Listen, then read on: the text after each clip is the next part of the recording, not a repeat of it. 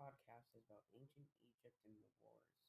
We will discuss was the land for domination or land, about their concept laws and their branches of their army.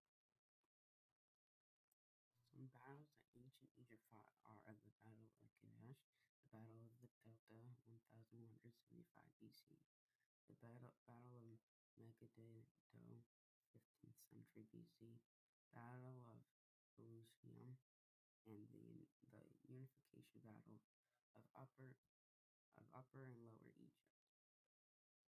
In ancient Egypt, the pharaoh rarely used conscription and relied on people voluntarily in the army. The three branches of the army were the army, the navy, and the chariots.